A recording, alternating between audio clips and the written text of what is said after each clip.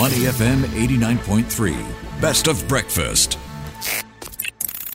The Bigger Picture, only on Money FM 89.3. Welcome to The Bigger Picture, and we've got lots to look forward to in the coming days. So let's lay it out with Matt Taylor. He's the Senior Director for FTI Consulting.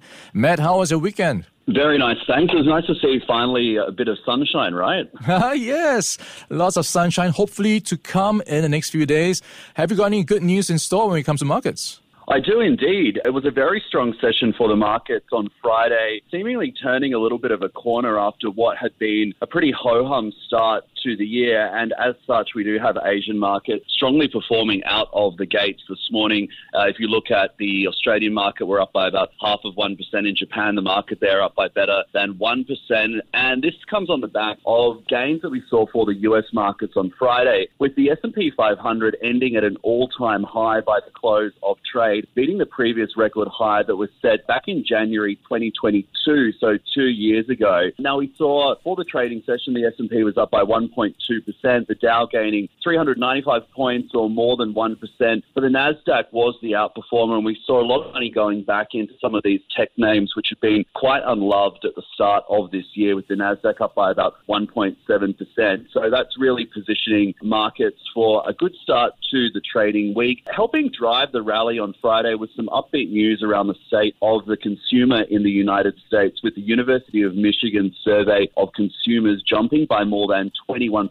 in the most recent reading on a year ago to sit at the highest level since 2021. This week in the United States, we'll get preliminary GDP numbers out, and we're also going to be getting some core inflation numbers as well. This is the PCE, which is the measure that's favored by the US Central Bank, the Federal Reserve. And of course, we do have that Fed meeting coming up towards the end of the month as well. So what we're seeing in the markets when we have this data out as well on the consumer is that people are perhaps feeling a little bit more relaxed about the future trajectory of the US economy. Consumers appear to be in good shape. Yes, the economy is still dealing with high interest rates, but the expectation is that we will start to see the US Federal Reserve lower rates sometime later on this year, perhaps towards the second half of the year, the middle of the year, the second half of the year. So markets really a little bit more relaxed with how everything's sitting now a few weeks into 2024. Yeah, man, that's a good setup for markets.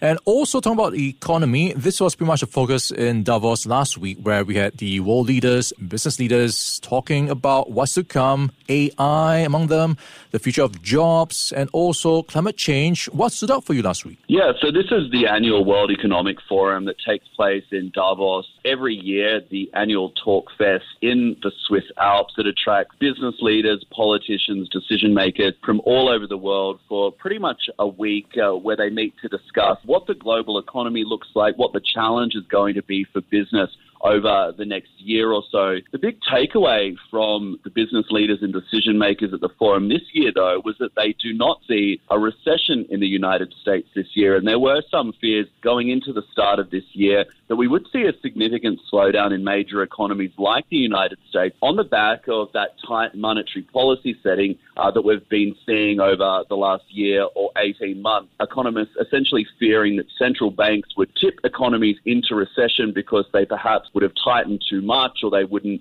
loosen monetary policy fast enough once the inflation picture got under control. But the business leaders, those decision makers at Davos, saying that they don't see any recession in the US this year, and they say that rate cuts by central banks will be timely enough to prevent that. And also buoyant consumer sentiment will mean that major economies do avoid an economic downturn. You mentioned some of the other big topics. Apart from the state of the global economy, you're absolutely right that AI was another big topic for discussion.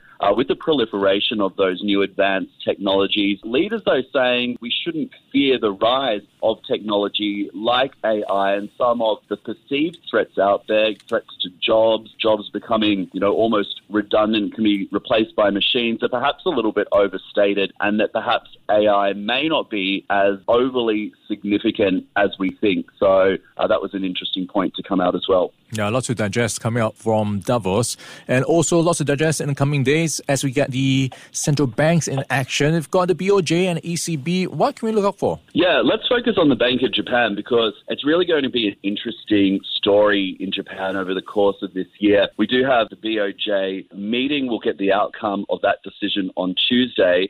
The bank is expected to maintain its ultra-easy policy and yield curve controls, but these policy settings can't last forever, so we will be watching for any clues on policy tightening in Japan, which will likely occur later this year. Some economists suggesting that this will take place perhaps around April or so because we have had very, very loose monetary policy in Japan. Of course, there's been a deflationary picture going on there, but people really starting to become a lot more confident about the prospects for Japan and perhaps shifting some of those structural challenges there. And the markets in Japan are well and truly on fire as well, sitting around 34-year high. Elsewhere today, this will be an important one to watch as well out of China. We will be getting the loan prime rate settings. Not expected to see any change to that today. These are essentially bank loan rates, but there is talk that China will ease this policy to support growth later on in the year. Locally, this week, we're also getting inflation numbers out of Singapore, so it'll be interesting to watch those. If you've been feeling like prices at the store have been getting ever so higher, we'll get some figures there on just how much prices increased in Singapore. Yeah, definitely feeling the pinch these days. We've been chatting Matt Taylor, Senior Director for FTI Consulting. Matt, thank you for your time today. Have a great week ahead. Thanks, you too. All right, stay Money FM 89.3. Before acting on the information on Money FM, please consider if it's suitable for your own investment objectives, financial situation, and risk tolerance.